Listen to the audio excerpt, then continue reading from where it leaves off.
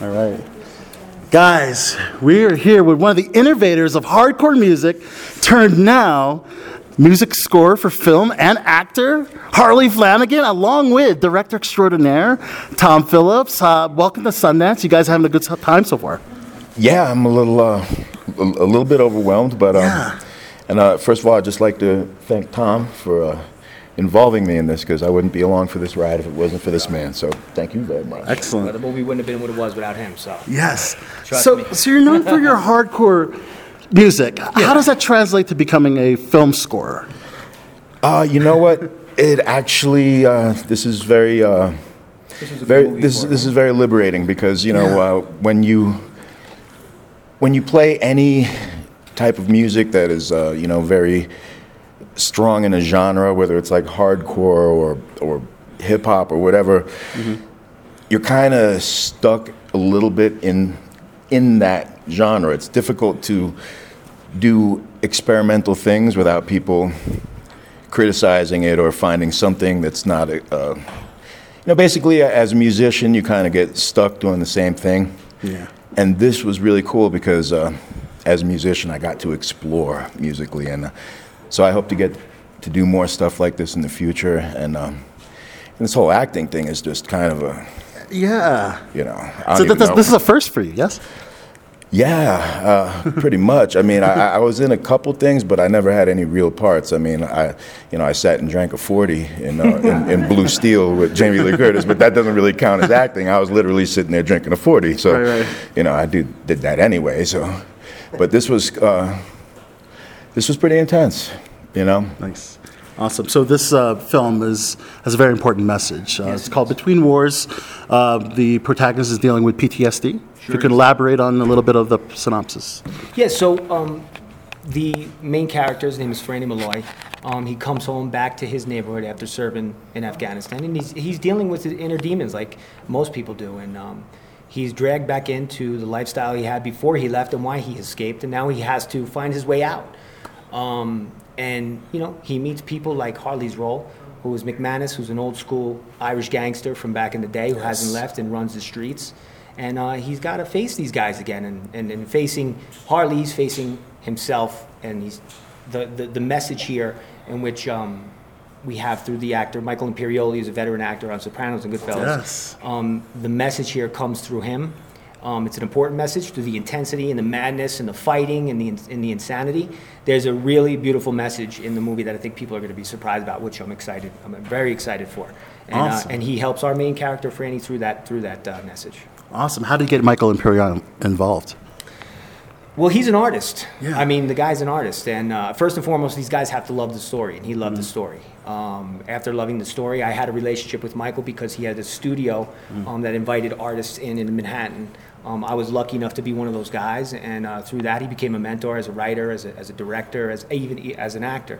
And Imperioli, I've been watching Imperioli since the days of Spider and Sopranos and Clockers, and so not only a fan, but tremendous amount of respect for him as an artist. And now he's in a place where he gets to choose roles outside of that, level of just being the Sopranos guy. And he's amazing. He's a generous guy. He's an amazing artist, and he was, he was great to us, right?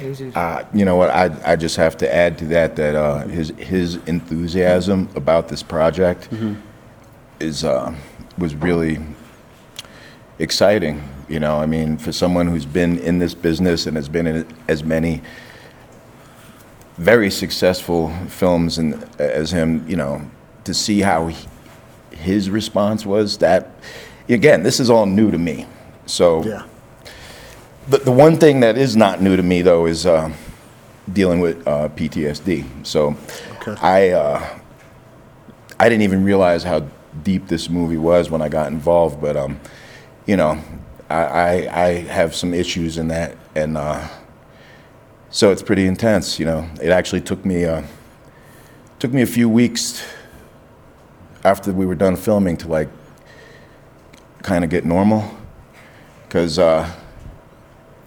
playing that role, I hate to say I wasn't really playing. I was kind of reliving a lot of it, and so I've calmed down a lot since I was young, and I literally, you know, I don't curse as much. I don't talk as violently. I don't act as crazy. And it took me a few weeks to get out of the, what, motherfucker? Shut the fuck up. Fuck you. What? Like I was like right back in my old head. And I'm sure that had to be not so easy for my wife to deal with. And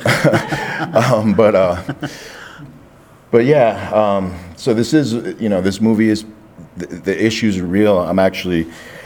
I have friends who are involved with different PTSD groups. Most of them are combat veterans, but they are, they've been kind enough to reach out to me and to help me out when I start going through those things.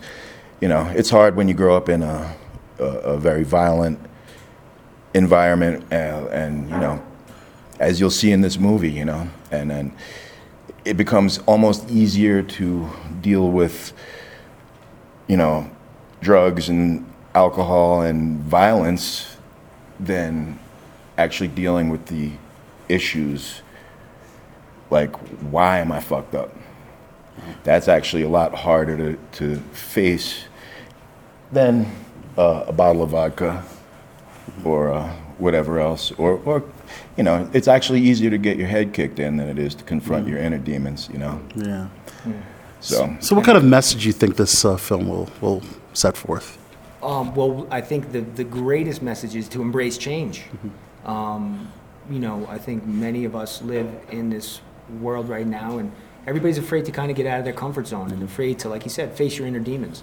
And that's what we want to send, is like, amongst all the madness and the insanity and the characters, embrace the change.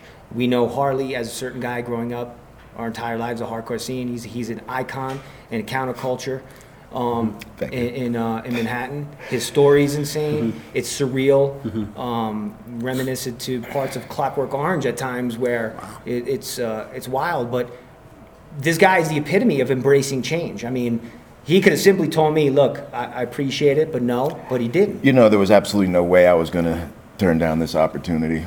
No way. Acting was never something I wanted to really pursue, but you know what? When opportunity knocks, you have to open the door, period. Because you only live once, and you never know what you're going to miss out on. And you are never going to know what you might be capable of if you don't take the challenges. Yes. Look at Henry Rollins and look at Trent Reznor. My man Trent. You know, and the exact same things, right? I think you know those guys, right? Of course. Well, one thing I was going to add, though, is, you know, forget about me. The rest of the cast in this movie, or you want to talk about characters, I mean, you know, I know what I've been through, and I know what I've done and seen, and I can only tell you that some of these dudes are, you know, made me go, oh, shit, you know, and these guys are real, you know. They're not fake dudes pretending to be gangbangers. They're not fake dudes pretending to be ex-convicts. They're not fake dudes pretending to be, you know, I mean. Well, part of the artistry was trying to keep it as real as possible. Our director of photography, Alistair Christopher, we refer to him, we like to call him G-Lock. Brooklyn born, he's been doing this forever. We wanted, he was able to experiment with blurring the lines between, was this actually real? Are these guys actually doing what they're doing, or is this a movie? So we were part of his experiment to blurring the lines. There was some rough spots. I mean, I'll tell you right now, there was a couple. I mean, and I love Sean to death, but there was a couple parts in that movie where I almost fucked him up because I was so caught up in the moment. Like the character of Eddie. Like, you know, because I was like, it's true method acting almost. I can tell you there was a couple times like you definitely dove. There was one scene where I don't remember if I picked up a keg or a fire extinguisher, but I was about to fucking beat him with some shit, and The only reason I picked it up is because I knew if I didn't grab that, I was going to start headbutting him in his face right then and there because he was pissing me off. He was talking back to me. Right. And when I'm fucking pissed, that's the last thing you want to do. Right. So it's like, really, motherfucker? Really? Really? And I'm like, really? Really? And I'm like looking around the room. I'm gonna, like, if I don't fucking grab a prop, my fucking face is going to be through your fucking teeth. You know? So like, and I love this guy. But again, you know, when you get... You train with the Gracies too. I'm a You second could use your degree hands black too. belt, and I will fuck shit up. And I have bitten, Google me. I've stuck know, people. we know. I've bitten people's faces. I'm not a fucking actor. I mean, Yeah. in this film. I'm being a part of me that, thank God, is resting somewhere in my soul, just waiting for someone to fucking touch that button. Well, as we also allowed Harley to bring in the truthfulness, as opposed to saying, well, let's do it, you know, let's kind of fake it. You just like, dude, just do what you know what would happen in this situation. You know, it's funny because I think there was only one or two scenes where I actually followed the script verbatim, and then when I started actually, and it made it better. when I started fucking up and going off the script, he was like, dude, that's it. Go with that. So I was just like, all right. You know, so from that point on, the shit got real. Yeah. And last but not least, we got to ask about this Cro-Mags 20-year Yeah, baby. album that's dropping. What can we expect? Is it going to be true to the Cro-Mags you know what, I think from way back when, or has it evolved? If you're not evolving, you know, then the shit sucks. Okay. So there's definitely, it's growing, but it's really, I feel like I'm using all the same ingredients. I've just perfected the recipe. So it's just, it's better now. Like I'm finally, you know, this I think is the best album I've done in my life. And to have a movie coming out at the same time, I mean, I'll tell you, It's a good year. this has been a fucking great year. So far, and really. you know what? Yeah. And if anybody knows my history, you know, that in itself should be enough to give anybody hope. Awesome. Because, you know, I should have been in the ground a long fucking time ago. So the fact that I'm, you know, married to an incredible woman, the fact that I'm, you know, doing movies, putting out music, all this shit, the fact that I'm not dead or locked the fuck up is a goddamn miracle. And thank you for having me be a part of this, man. Oh, man. It's a real pleasure. And thank you all, guys. Tom Phillips, Harley, the Cro-Mags in the house, guys. Between Wars, coming soon. Check it out. All right. Thank you so much. So much.